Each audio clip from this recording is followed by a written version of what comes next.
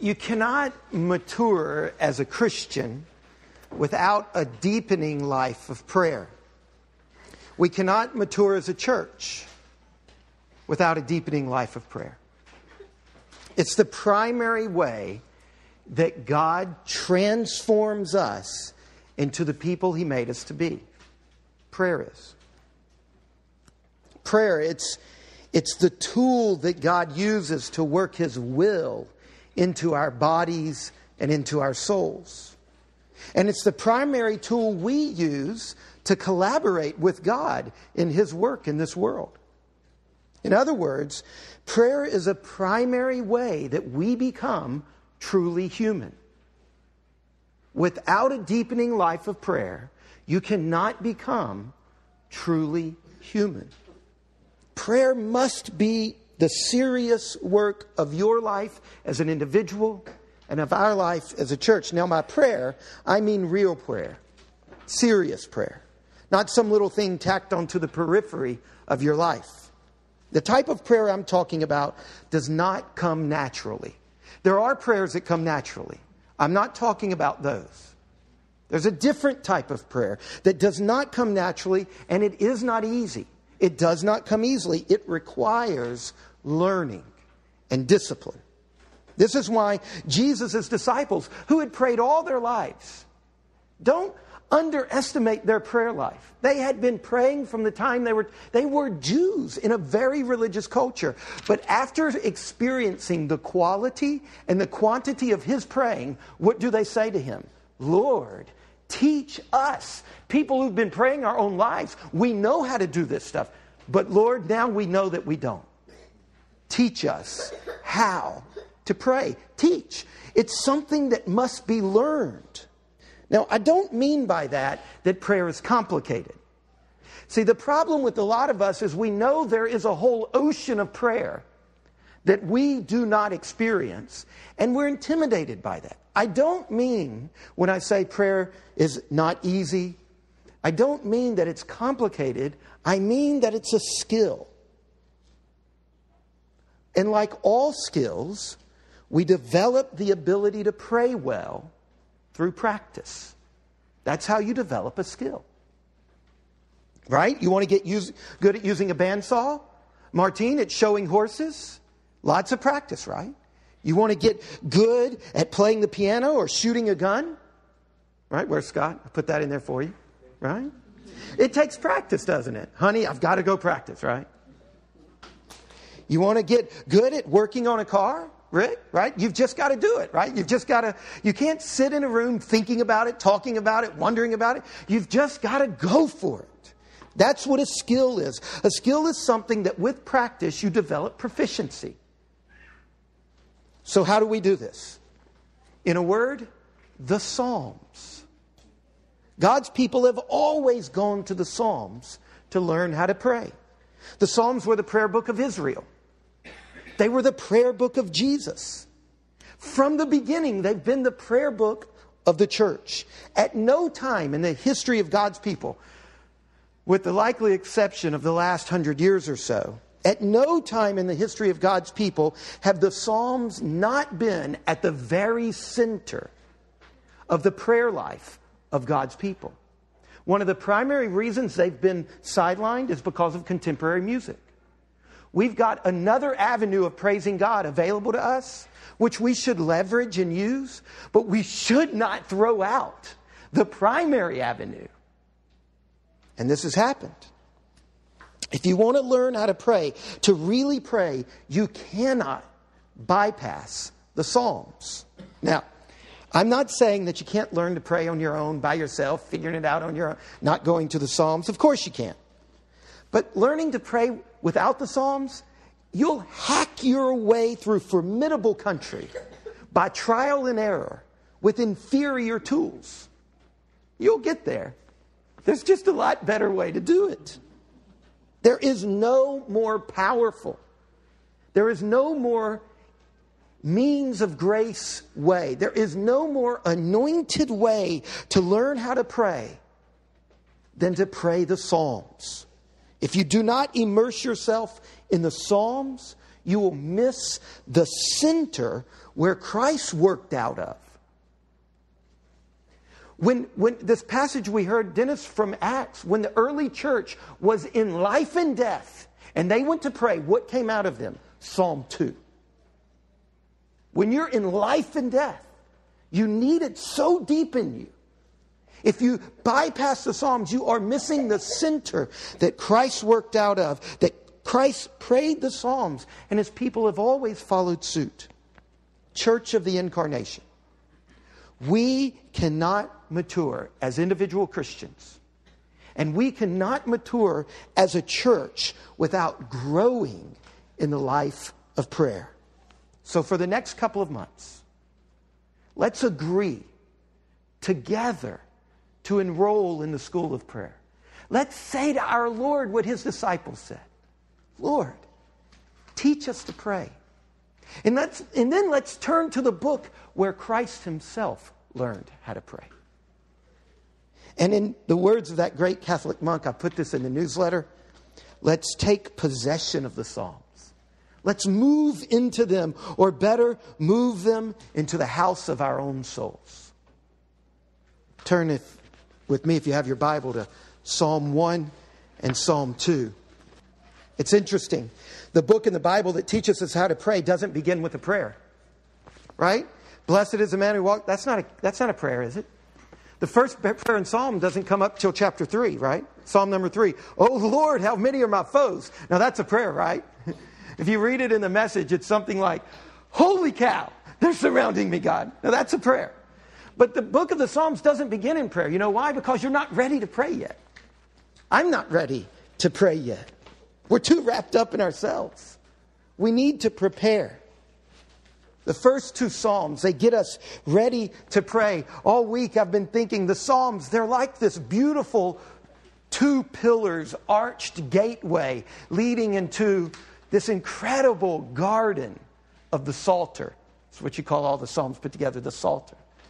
Psalm 1 is a pillar. Psalm 2 is a pillar. And before you ever even get into the world of prayers, you have to prepare. You have to pass through Psalm 1 and Psalm 2. Let's start at the beginning. Blessed is the man who. Now stop right there.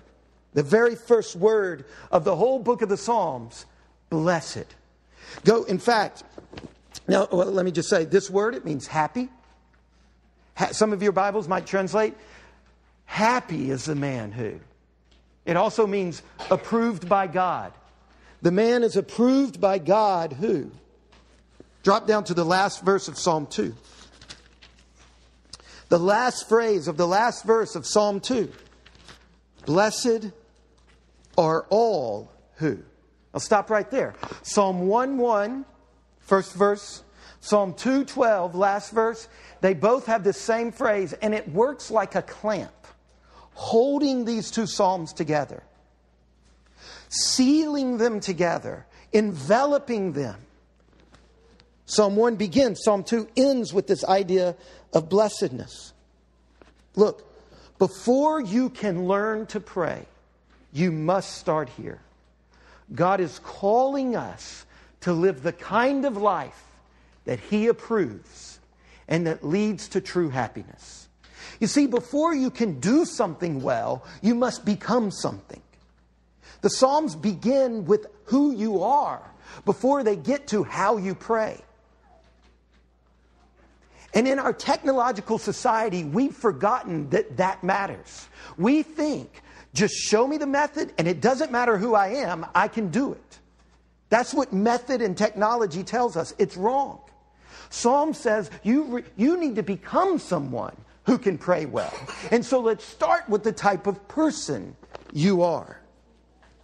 Now, it's important to know that the people who wrote and edited this book, they were no Pollyannas. So the book starts, happy is the person who. They were not snake oil salesmen. This is not a silver bullet. The Psalms are not offering some simple product or experience that's going to give you your best life. That's not what this is saying. In fact, in the weeks ahead, as we pass through the gateway and we wander among the geography of the Psalms, you know what we're going to discover? They go through the full range of human experience. Psalms of lament. Psalms that are desperate cries for help. Psalms of depression and abandonment. Psalms of doubt and unbelief and faith. And psalms of praise and joy. The whole gamut awaits us. And by putting these two psalms at the beginning of the Psalter, you've got to understand that it's not disconnected from all of the pain and suffering. In between the blessed and happy life of Psalm 1 and the cannonade of hallelujahs in Psalm 146 to 150 is a whole life to be lived. And the psalmists are not Pollyannas. They know that. And yet still there is a steadfast conviction that there is a way of living that is approved by God that yields a genuine happiness. Now go back to the beginning of Psalm 1. Blessed is the man who walks not in the counsel of the wicked, nor stands in the way of sinners, nor sits in the seat of scoffers. But his delight is in the law of the Lord, and on his law he meditates day and night. You should memorize that, because it tells you to memorize that. It tells you you're blessed if you memorize this instruction. Teenagers, you should have that memorized like the back of your hand, because it is life and death as you navigate through school. Adults, it is the same for you. Blessed is the man who does not walk in the counsel of the wicked, or stand in the way of sinners, or sit in the seat of scoffers, but his delight is in the law. Now, if you underline in your Bible, you need to underline that word. It is the most important word in the whole Psalm of Psalm 1, law. That's the way my Bible translates. Most translations translate it that way. It's an okay translation. The original word here in Hebrew is Torah. It definitely means law, but it's so much more than that. It's more than commandments. It means the instruction of God. In fact, the Jews call the first 5 books of the Old Testament the Torah, the law. But think about how much of Genesis is stories, right? So God instructs us not just through commandments. He also instructs us through stories and through poems and through songs and through laments and through all of that. You need to meditate on this Torah. It's the instruction that God has given Israel in all of its genres. Now, we call these instructions Scripture, or the Bible, with its stories and poems and commands. Blessed is a man whose delight is in the Torah, the law of God. If this is such a problematic translation for us, because we think of law in negative ways. But clearly, they're not thinking of it, right? His delight is in the instruction of God. In contrast to a scoffer, we don't have time to go into all of this now, but a scoffer is someone who arrogantly refuses God's instructions. The blessed person is a person who delights in what God has to say about how to live your life. Do you want to be blessed? Do you want to live a life that God approves of? Do you want to be genuinely happy? Well, the question is, are you deeply and perpetually open to God's instructions? That's what this is. It's about yielding your pride and opening your heart to God's instructions to us contained in Scripture. Do you delight in God's law? Do you meditate on God's instructions because you know their life? Do you really delight in this? Look at verse 3. If you do this, if you humble yourself, if the fundamental orientation of your life is to open your life up to God's instructions and daily meditating on them, notice what you will become. A tree transplanted out of the desert that you're living in to a place beside streams, yielding its fruit in its season. Its leaf does not wither, and all he does, he prospers. This was exactly what God was saying to Joshua in Jillian's wonderful reading, right? Joshua, do not let this book of the law depart from your mouth, but meditate on it day and night. Then you will be prosperous in all you do. This is the same thing. We're told in the 5 books of Moses to meditate on Torah, and we're told in the 5 books of David to give our hearts to this. And if we do this, we will prosper. The wicked are not so, but are like chaff that the wind drives away. Therefore the wicked will not stand in the judgment, nor sinners in the congregation of the righteous. What a striking comparison. The life and future of the one who constantly delights in God's instruction will be like this tree transplanted beside a source of water. You will never be without the resource you need for life. Your taproot will be into it. Stability, durability, freshness, a rich fruitfulness. But then there's the one who either despises God's instruction or just ignores it by taking his religion on Sundays or whatever way. I mean, we've got all kinds of canny ways for not deeply immersing our lives in Scripture. This one, what are you like? Unstable waste of chaff. In fact, there's 3 lines devoted to the tree, right? Just one little line. There's nothing really to say about this person. They're so insubstantial. The wind drives it away to nothingness. That's all there is to chaff. But the righteous person is a rich, living, thriving, transplanted tree, firm, rooted, productive. Look at verse 6. For the Lord knows the way of the righteous, but the way of the wicked will perish. The Psalms begin by saying there are 2 paths, 2 ways. Before you ever move into Psalms, you've got to pick which path are you going to go down. Because one will lead you into life. One will make you into the kind of person for whom the Psalms become life. The other will close the Psalms to you.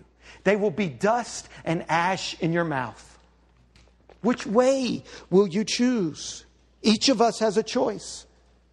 Every one of us has a choice. All the verbs in 1, 2, and 3 are singular. Blessed is the man. A lot of our modern translations, because they're making gender neutral kind of stuff, blessed is the person. You lose this idea. Blessed is the man, is the man, is the man. But when it gets to the wicked, it's plural. Look, broad is the way, right? That's just the Old Testament way of saying there are lots of paths out there that can take you the wrong way. But there is only one path. It's also a way of saying, get this. When you convert, you find yourself in the midst of the church.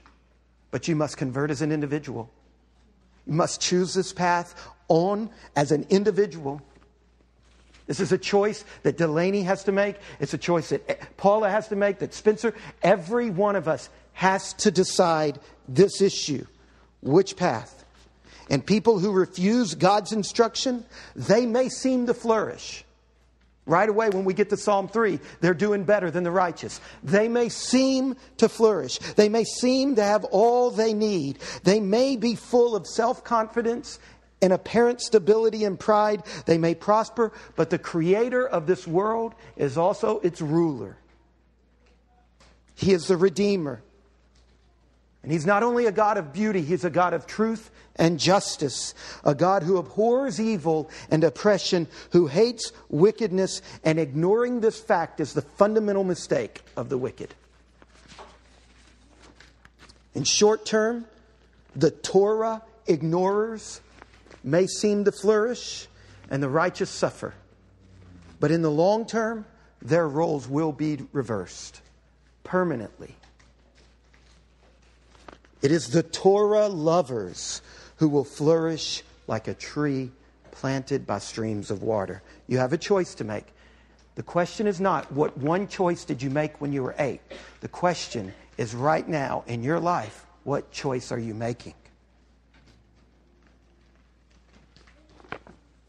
Now that's half of the arched gateway into the Garden of the Psalms. To pray the Psalms, we must be open to God's instructions. That's one pillar. Let's gaze upon the other pillar. Look with me at Psalm 2. Here the ground is shifted. In the second psalm, we don't hear about the individual who follows God's righteous ways. Instead, we hear about nations and kings and rulers and empires. Why do the nations rage and the peoples plot in vain? The kings of the earth set themselves and the rulers take counsel together against the Lord and His anointed one. And they say, let us burst their bonds apart and cast away their cords from us. Now look, to understand this psalm, it's helpful to understand it against the backdrop of a government that's in a time of transition. This was one of the royal psalms. It was one of the psalms that we're fairly confident was used at the coronation of kings of Israel. And when nations are going through times of governmental transition, they're unstable. Other nations see opportunities, right? To rise up, to resist, or to conquer. It's like that today. Nations in transition are vulnerable. Look at verse 4. He who sits in heavens laughs. Look, do you want to become the kind of person that when all hell is breaking loose, you hear the laughter of God? Don't you want to become the kind of person who stops freaking out when your life is stressed? The kind of person who doesn't freak out is the person who knows that God is not intimidated and He has not lost control. That's the gateway. That's the kind of person God is called. The Lord in heaven laughs. The Lord holds them in derision. Then He will speak to them in wrath and terrify them in His fury. As for me, I've set my king on Zion, my holy hill. Now, this is an astonishing claim when you think about when it was written and when it was preserved. Think about this. The first psalm is saying that the Bible and your devotion to it and your openness to it, your openness to receiving what Scripture says, that has a fundamental role in your life. And the second psalm is presupposing that the tiny kingdom of Israel, that its God and its king have ultimate power over all the nations of the earth. Now, to be honest, we expect this kind of stuff to come out of Babylon or Assyria at the time this was written, but not out of one of their vassal states. Not out of this puny country who can never get its act together and threatens no one because it's so weak.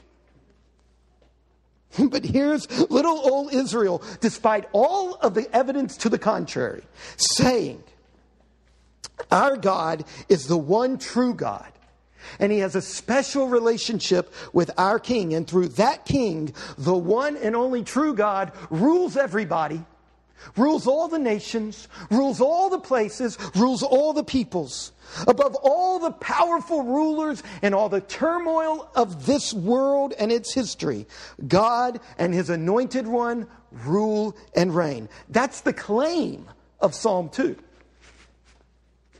I mean, just look at verse 7. Here's Israel's new king. He's speaking about something God said to him on his coronation day. I will tell the decree.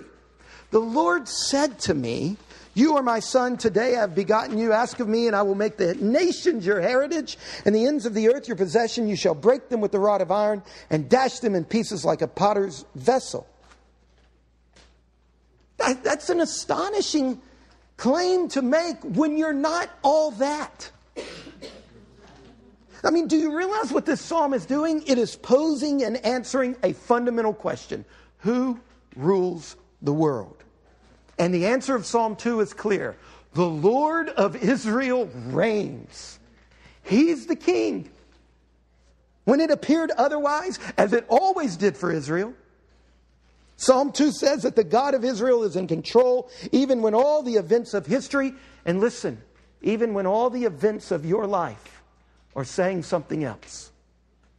Now look at verse 10. Now we're back to the narrator talking. Now therefore, O kings, be wise, be warned. Can you see this little bitty nation that's had its tail kicked all over, shaking its finger at Assyria? Be warned. O rulers of the earth, serve the Lord with fear. Rejoice with trembling, kiss the Son. And there it's actually not a Hebrew word. It's using a word from one of these other countries for son, just as a way of putting it in their face. Kiss the Son, lest He be angry and you perish in the way, for His wrath is quickly kindled. Blessed are all who take refuge in Him. Now we're looking at the second pillar of this gateway into the Psalms. In Psalm 1, we saw that the blessed person is the person who constantly delights and constantly returns and opens themselves to and meditates on God's instruction. But here in Psalm 2, we see that the blessed person is the person who takes refuge in God by depending on His Son. It's that last phrase. Blessed are all who take refuge.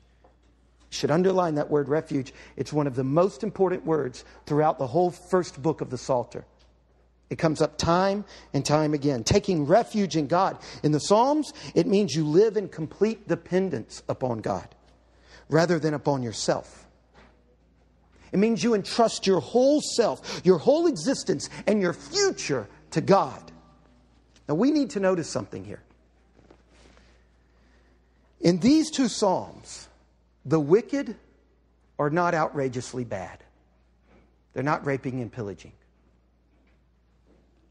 In Psalm 2, you're a wicked person if either by ignorance or derision you don't meditate on Scripture day and night. The defining characteristic of the righteous is that they are immersing themselves in Scripture, opening their heart to God's instruction.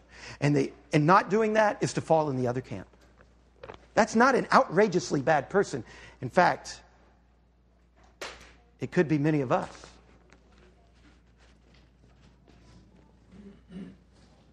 In Psalm 2, you're a wicked person if your basic orientation in life is to fundamentally depend upon yourself instead of upon God. So here at the gateway to the prayer book of the Bible, we're not allowed to deal with prayer until we first deal with ourselves. Are you self-centered or God-centered? Are you self-reliant or dependent upon God? If you are consumed with worry and anxiety, make no mistake about it, you are self-reliant. Worry and anxiety is the manifestation of not trusting in God. I'm not trying to beat you. I'm not trying to hurt you. I'm just trying to say this is where Scripture, in God's grace, wants you to start. Are you self-instructed? Or are you open to God's instruction, constantly meditating on it? Maybe you don't worry about anything. Maybe you don't struggle with anxiety. And maybe you also don't meditate on Scripture because you don't really need it. You know how to work your way through life. We can sum it up. The wicked consider themselves to be autonomous, which literally means a law unto yourself. So they are self-centered, self-directed, self-ruled. The wicked see no need, no compulsion. They're not compelled to depend upon God. They are not driven to God's Word and to God's Son. Both Psalms are presenting a contrast, a choice. This is a serious issue that demands serious soul searching. And before we as a church enter into the world of the Psalms, this is where we've got to sit.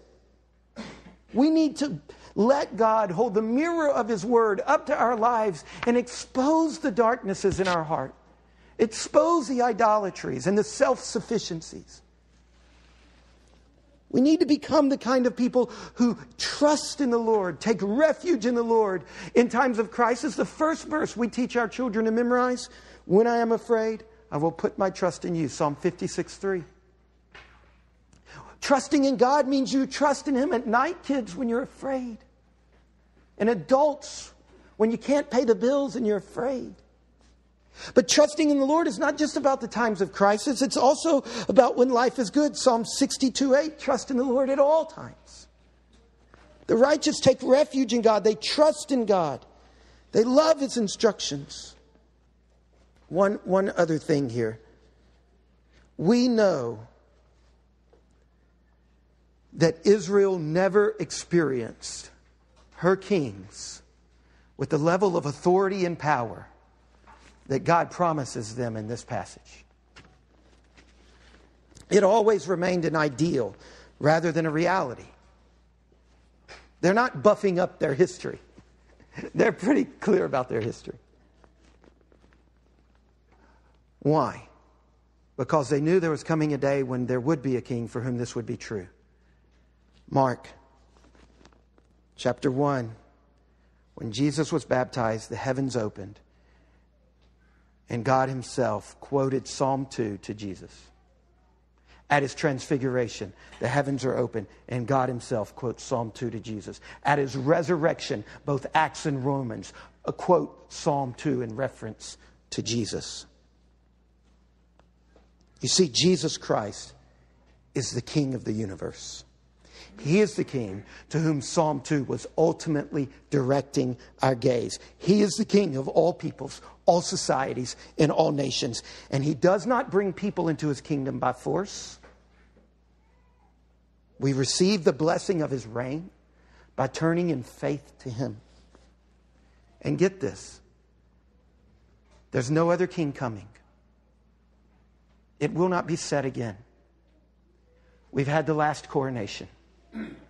There is no other offer of salvation from God. Jesus is the one and only offer of salvation from God. There is no other divine plan. There is no other strategy of heaven to meet our needs and to save us from the consequences of all the foolishness and wickedness of this world. There is only Jesus. The King has arrived. Jesus Christ. To serve the one and true Creator of the universe, we must submit to his Son. Be wise. Be warned. Serve the Lord with fear. Rejoice with trembling. Kiss his Son, lest he be angry with you and you perish in the way, for his wrath is quickly kindled. But blessed are all who take refuge in him. To really deepen in the life of prayer, we must learn to deeply trust in the Messiah. Daily trust in him. I'm not talking about a one-time action that gets you saved or something. I'm saying you must become a person who is marked by a fundamental orientation of life that trusts in Christ. We must take refuge. To enter into the school of prayer, we must give ourselves to God despite all of the oppositions that are mentioned in both Psalm 1 and Psalm 2. So here we have it. The age-old entrance to the life of prayer for the church. So much more. These are the parts that I thought we needed to sit with. In Psalm 1, we're called to humbly open our lives to God's instruction by daily meditating on Scripture. Parents, if your children don't know how to read, they can memorize. Find a really short verse. Those of you who know how to read, you've got more opportunities at your disposal. In Psalm 2, we're called to humbly yield our lives to the reign of God's Messiah by actually entrusting our lives and our future to him. Now think about this. Psalm 1, attention to God's instruction through delightful meditation. Psalm 2, trust in God's Son through daily dependence. These are the two pillars holding up the gateway into a life of prayer. Now, because all of us are dirty, rotten scoundrels, and our flesh and our heart and our mind will keep us from living out Scripture, let me ask you to do something practical and specific this week. Don't let your soul off the hook. All of us, our hearts, we like to applaud pretty sermons and then move on. That's our flesh. It deceives us. So let me call you to something. Like I said at the beginning, we cannot mature as a church or as individual Christians without deepening life of prayer. And as I said at the beginning, this type of prayer doesn't come natural. It will not just happen because you liked what was just said. It will not come natural and it will not come easily. It requires discipline and practice.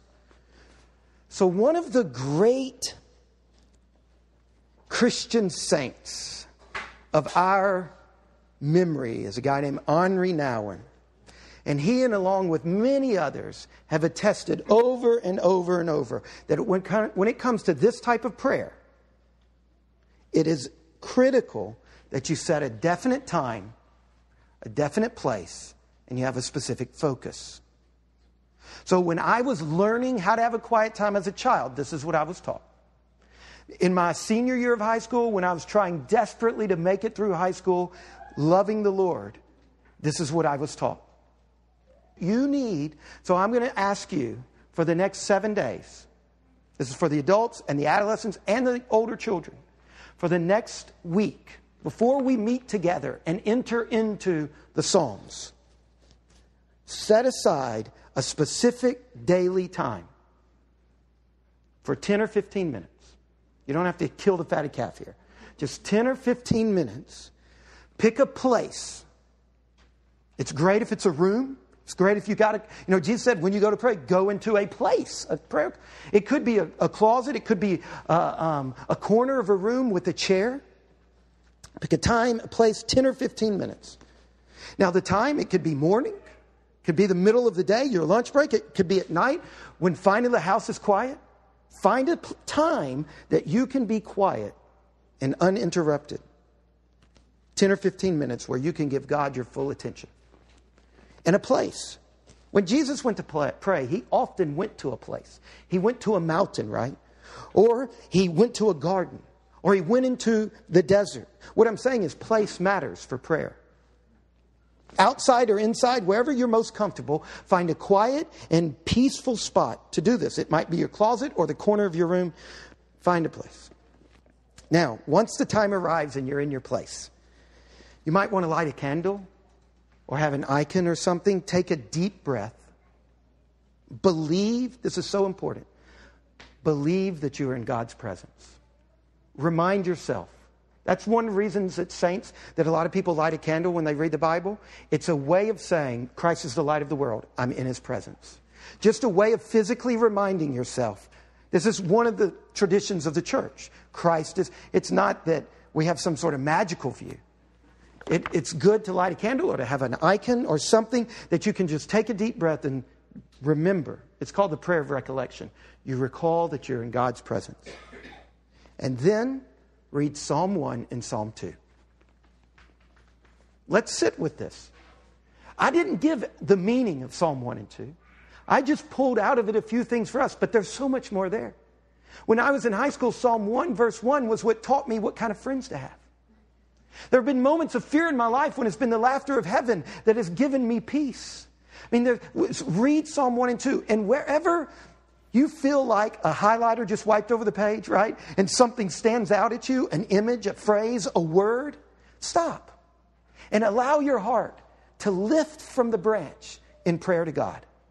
Just respond. Pray. Whatever comes to your mind, whatever your heart desires, speak in any way that makes sense in the moment. Look, you don't have to come up with pretty words here. And learn to listen. Let Jesus be the single focus. Now let's do this for 7 days. Let's move into the Psalms. And let's let them move into to our own souls. And let's prepare for the journey as a church. I believe a feast awaits. Back in January, February, I preached 4 sermons on finances. Really felt like God had been calling me to do it for months and months and months, about a year, not quite a year. Out of that, God has blessed our church so much financially since then. I'm not saying that it was my preaching. I'm saying that God did something. And that has been my prayer for this, that we get to the other side of this season, and there is a real sense that every bit as much in our offerings show things changed financially with us, that things change among us with prayer. That we cast off into the deeps where a feast awaits. Will you bow your heads and close your eyes?